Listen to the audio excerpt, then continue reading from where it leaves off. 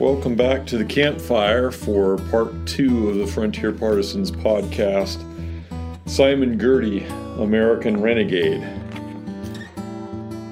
When Simon Girty returned to Fort Pitt after his disastrous hunting foray into western Kentucky in 1768, he had no problem signing on for a gig with the British Indian Department under the supervision of Alexander McKee. His language skills were in demand for one of the most important negotiations in all of colonial American history. The British Empire didn't really want its colonial subjects pushing across the Appalachians into the interior of the continent. They were perfectly content to keep the colonies nicely contained along the Atlantic seaboard where they could be managed. By the 1760s, even that was becoming a challenging proposition, what with protests against the stamp tax and whatnot happening in the seaboard colonies. But the settlers who pushed into the West were practically ungovernable. They were out of reach, and they tended to be of an unruly bent. Nothing provoked the Indians like land surveyors and white hunters and settlers encroaching into their lands. Traders were one thing. They brought goods that made the Indians' life much easier, goods that they could no longer do without. They were so linked into trade networks that they were completely dependent upon them. Steel knives and hatchets, brass kettles for cooking, cloth, tools, firearms, flintlock muskets and rifles, and powder and lead, and also rum. The hunters poached the game that the Indians needed to exploit to fund that trade, and settlers, well, they meant doom, and the Indians knew it. The settlers meant pushing the Indians actually out of their lands. From the perspective of the Crown, provoking the Indians meant expensive wars which detracted from imperial endeavors elsewhere, and which they really couldn't afford. The British also preferred to reserve the interior for the fur trade, a proposition that was becoming yet one more point of conflict with their increasingly unruly colonial subjects. Benjamin Franklin pointed out in an address to the British House of Commons in 1766, "The trade with the Indians, though carried on in America, is not an American interest. The people of America are chiefly farmers and planters. Scarce anything that they raise or produce is an article of commerce with the Indians. The Indian trade is a British interest. It is carried on with British manufacturers for the profit of British merchants and manufacturers." So the way I look at this conflict is that the British wanted to control the land for purposes of trade and geostrategic advantage. The American colonists wanted to possess the land for speculation, settlement, and agricultural development. So in 1763, after Pontiac's rebellion, the British government drew a line along the Appalachians and forbade settlement beyond that line. The British Crown was serious about it, but nobody in the colonies really took it seriously.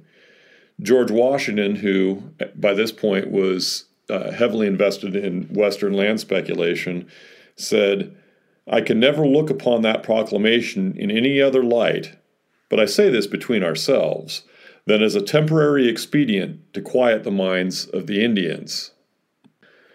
And as a temporary expedient, it didn't last all that long.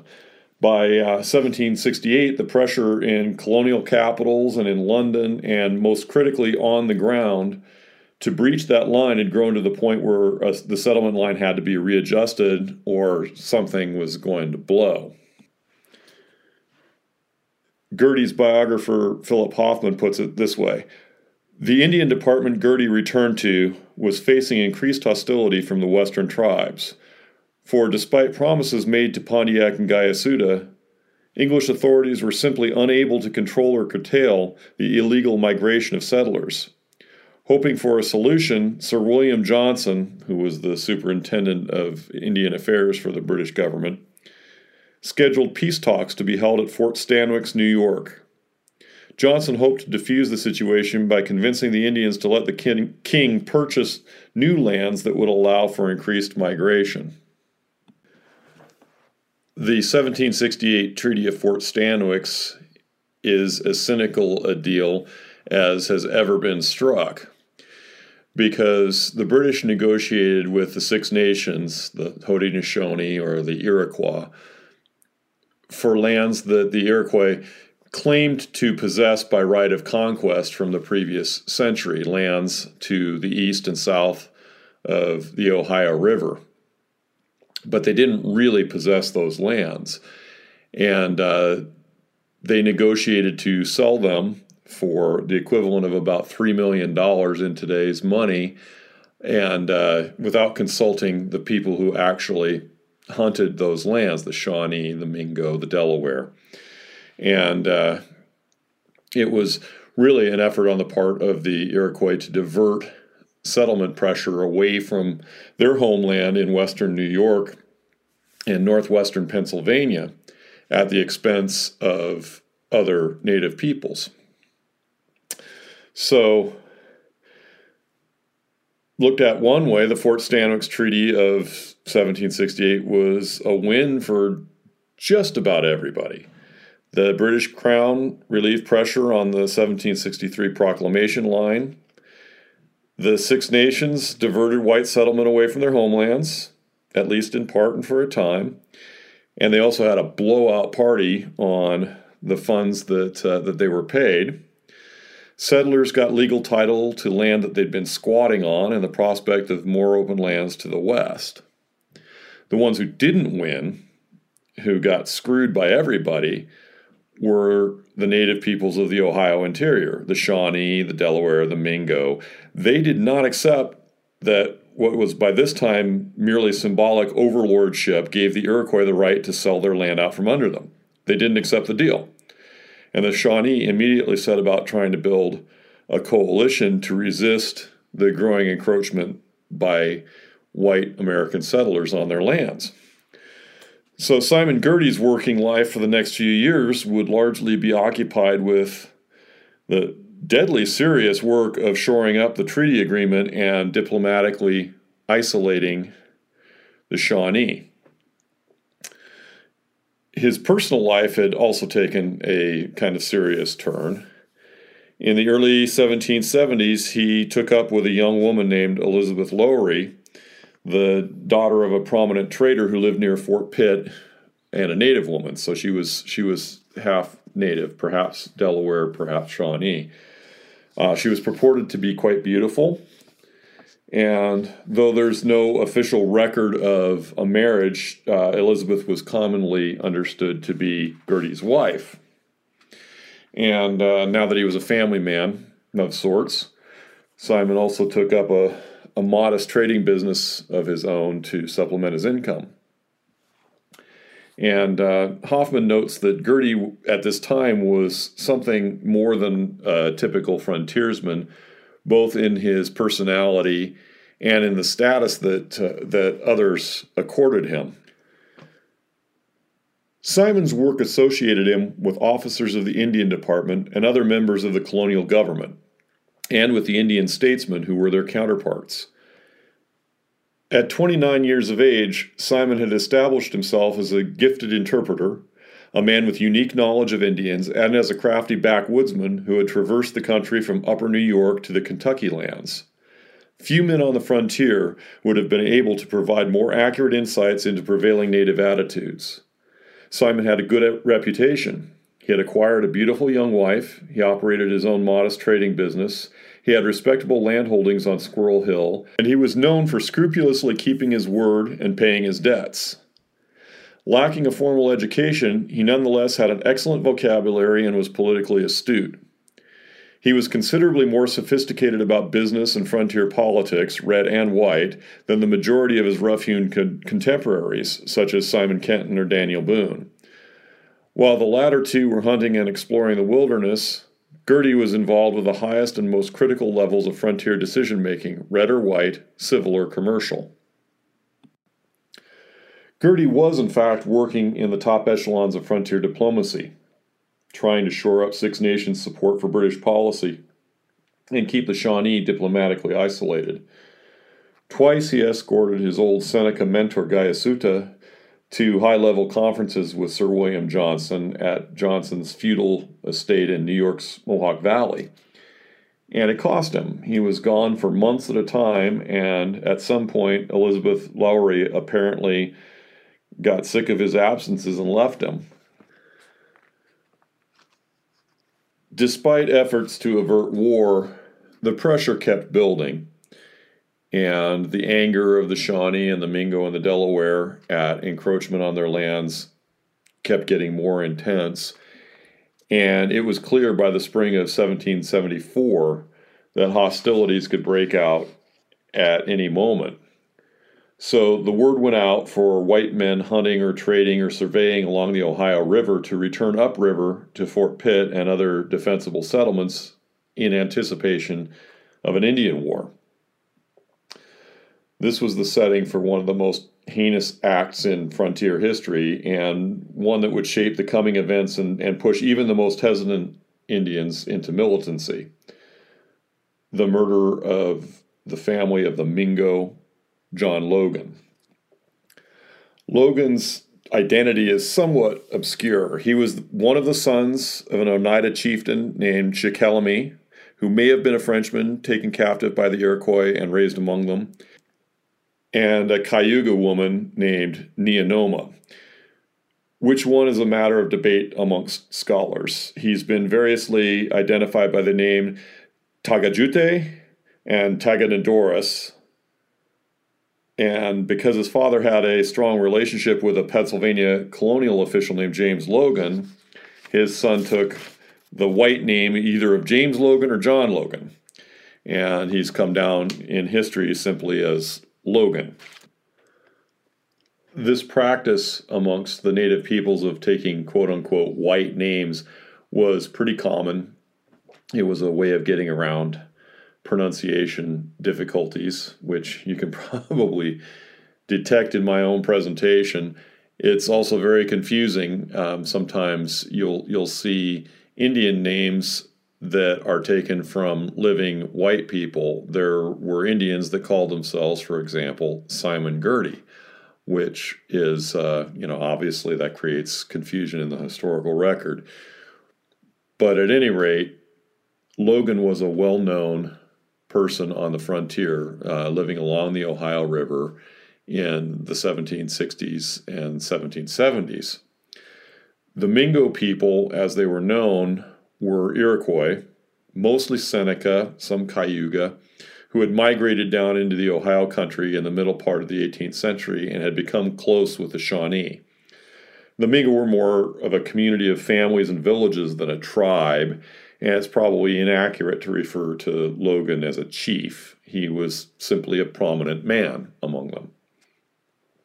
One of the cruel ironies of the coming atrocity was that Logan was noted for his efforts to maintain friendly relationships with Anglo-Americans.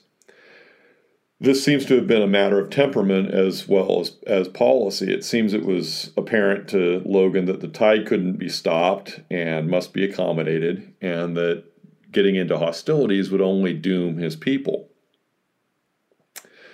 But on April 30th, 1774, a band of 24 border ruffians led by brothers Daniel and Jacob Greathouse ensconced themselves at a tavern at a place called Baker's Bottom. It was a trading post run by a person named Joshua Baker at Yellow Creek, which is a tributary to the Ohio River, which lay south and east across the stream from Logan's Mingo villages. The Greathouse brothers instructed Baker to send out a runner to Logan's camp asking for a parley. Logan himself was absent. He was either hunting or perhaps attending an intertribal council to address the growing tension and violence along the river. His younger brother responded to the invitation, either reluctant to forego a parley or eager for a frolic. He brought along Logan's wife, nephew, and sister, who was heavily pregnant. Logan's brother could not possibly have been anticipating trouble based on the fact that he brought these women with him, and much less the horror that awaited them. The Mingo party canoed across the Ohio River to Baker's Bottom, where they were immediately invited to participate in a friendly shooting match. You probably see where this is going. Their muskets were emptied, and they adjourned to the tap room where Baker poured the rum very generously, and Logan's brother quickly got lit. When he started fooling around and grabbed Baker's hat and coat and was mugging in a hand mirror, and Baker reached beneath the bar and brought up a rifle and shot him. And as Logan's brother bled out on the floor, the Greathouse brothers and their henchmen stormed out of a storeroom where they'd been hiding and began slaughtering the remaining Mingos. Hearing gunfire and screams, Mingos in the village across the Ohio River quickly paddled across, and as they approached the shore, they were met by a storm of lead from Greathouse's men, who knelt on the beach and opened fire on them. Most of those in the lead canoe were killed, and the occupants of the second canoe brought their craft about and fled back to the Ohio side. The Greathouse party mutilated the Mingo corpses savagely. Jacob Greathouse ripped open Logan's sister's belly and tore the fetus from her womb, and allegedly scalped it before impaling the tiny corpse on a stake. So this became known as the Yellow Creek Massacre, and it's absolutely one of the foulest deeds to ever take place on a frontier that was replete with atrocity and counter-atrocity. And the crimes of the Greathouse brothers just unleashed hell on the Virginia and southwest Pennsylvania frontier. Logan, who, as I'd mentioned, had been a peaceful man, unleashed a vendetta that, in the way of such vendettas on the frontier and in partisan warfare, fell on the innocent. He wasn't able to reach the Greathouse brothers, so he attacked any white settlers that he could get to. And he and a small band of warriors, Shawnee as well as Mingo, raided homesteads on the frontier. And now a feared war captain, Logan left war clubs at the scenes of his slaughter as a kind of calling card. And he also left notes that were written by captives expressing his rage, and he had misidentified the perpetrator of the attack as a frontiersman named Michael Cressup. To Captain Cressup, what did you kill my people on Yellow Creek for? The white people killed my kin at Conestoga a great while ago, and I thought nothing of that. But you killed my kin again on Yellow Creek and took my cousin prisoner. Then I thought I must kill too. And I have been 3 times to war since, but the Indians is not angry, only myself. The massacre and Logan's revenge for it were the spark that lit off the powder keg in the Ohio country in 1774. Virginia's governor, John Murray, Lord Dunmore, raised a militia army to go to war against the Ohio tribes, particularly the Shawnee. There were 2 arms of that militia army, one of them commanded by Dunmore and the other by a Colonel Andrew Lewis. And in order to communicate between the 2 arms of this force, Dunmore tapped his ace scout to act as a courier. That would be Simon Girty. And Girty chose for his companion on these extremely hazardous missions a 19-year-old frontiersman he had met at Fort Pitt named Simon Kenton. At that time, Kenton was going by an alias. He called himself Simon Butler because he was on the run. He believed that he had killed a romantic rival in a fistfight in the forest back east in Virginia. He'd find out later that his rival had survived and that he was not, in fact, a fugitive, but that was a few years down the trail. So at 19, he was building a name for himself on the frontier as Simon Butler. Despite a pretty significant difference in their age and in their personality, Simon Girty and Simon Butler hit it off in a big way. They became lifelong friends. Actually, something really deeper than friends, blood brothers. Years later, Kenton would describe their bond this way: Girty and I, two lonely men on the banks of the Ohio, pledged ourselves one to the other, hand in hand, for life or death, when there was nobody in the wilderness but God and us. It was a curious kind of friendship that would endure despite their later finding themselves as Tier 1 level operators on opposite sides of a very savage war. And there's an element of opposites attracting in this Girty-Kenton relationship.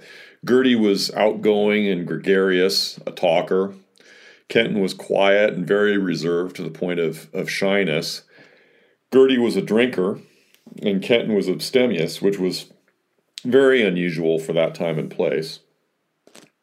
Girty had an affinity for Indians, and Kenton was their inveterate enemy until quite late in life, when he did, like Daniel Boone, eventually establish some bonds with old adversaries.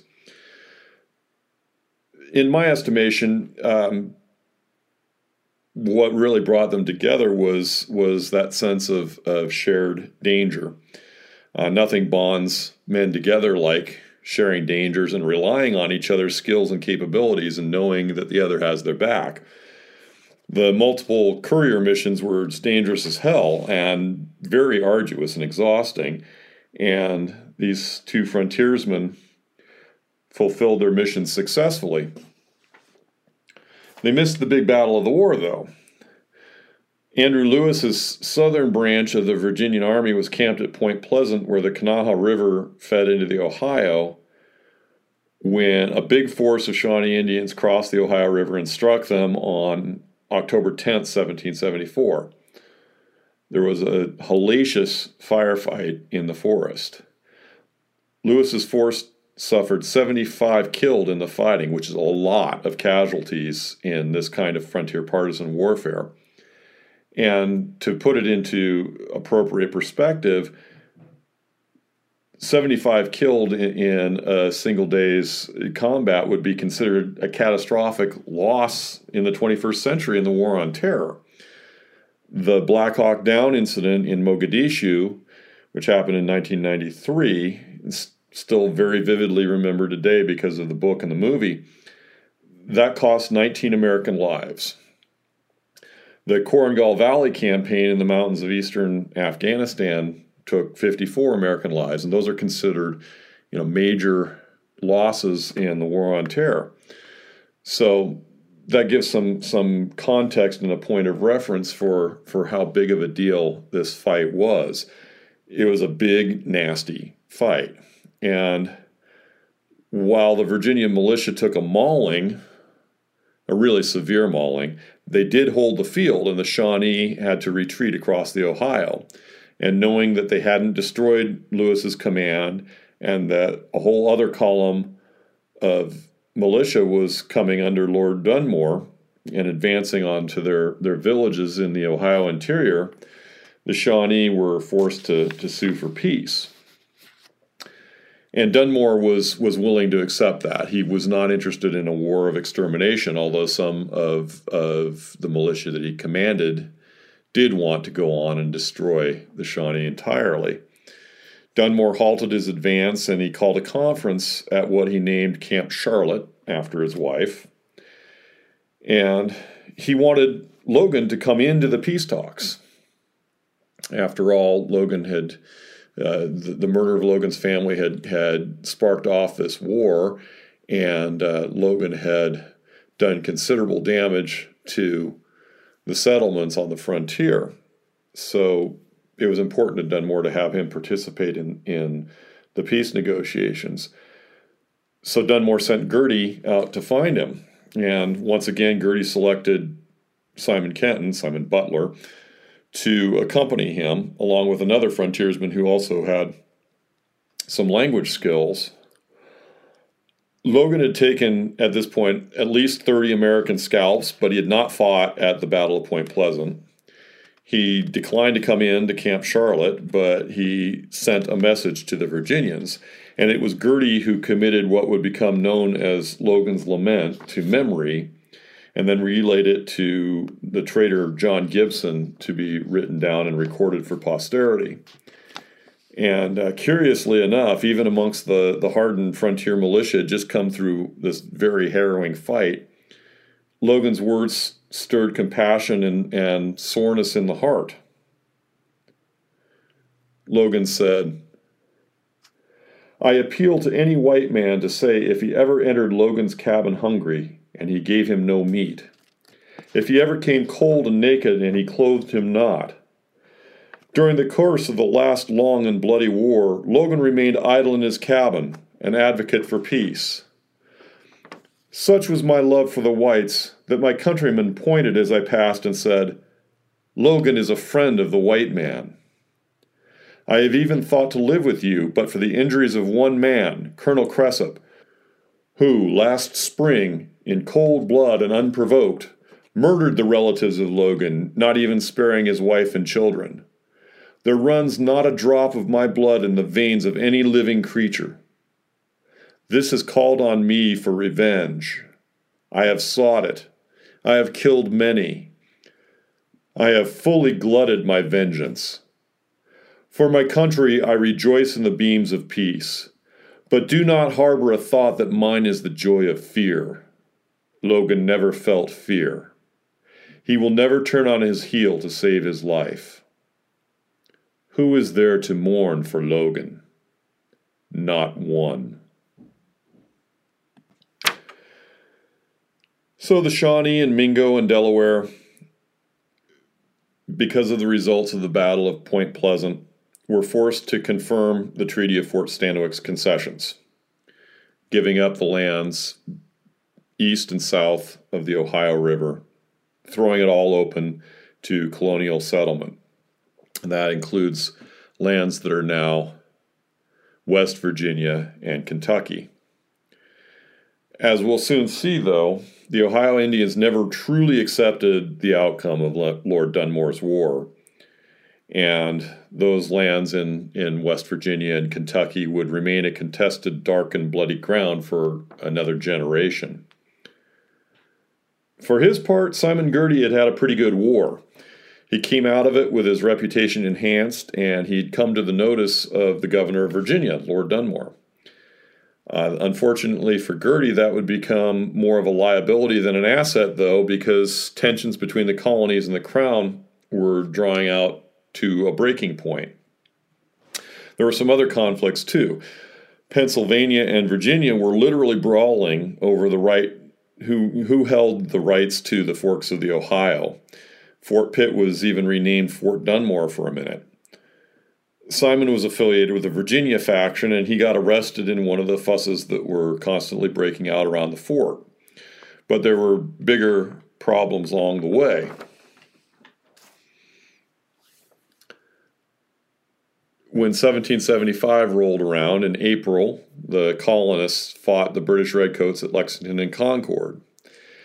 And after that action, Virginia rebels drove Lord Dunmore out of the governor's seat in Williamsburg and out onto a ship off the coast. Dunmore had compiled a list of men on the frontier that he considered loyal and capable, and Girty's name was on it.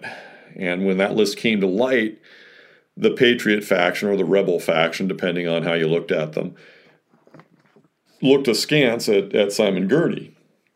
And the suspicion that he was a loyalist at heart never went away. Nevertheless, Simon would serve the American cause well from 1775 up to 1778, and at some risk to himself. There's no reason to think that he was not sincerely committed to the American cause during those years. The Americans had hoped to keep the Indians neutral, and in that effort, Simon would head north into New York to confer again with Gayasuta. But now he was acting on behalf of a new American Indian Department rather than the British Indian Department, and under the supervision of his old boss, George Morgan, who had attempted the hunting enterprise back in the 1760s. But this time, the old Seneca was not very welcoming.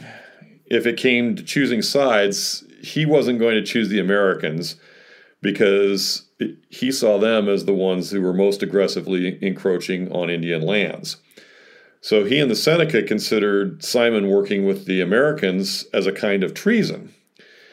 And it became clear to Girty that he was at significant risk that the Seneca would turn him over to the British, who would incarcerate him. So Girty fled back to Fort Pitt. So he went back and as I mentioned, he was working for George Morgan, who he had a good working relationship with in the past, but for some reason, that relationship fell apart. It's speculative, but I suspect that Girty may have butted heads with Morgan over policy.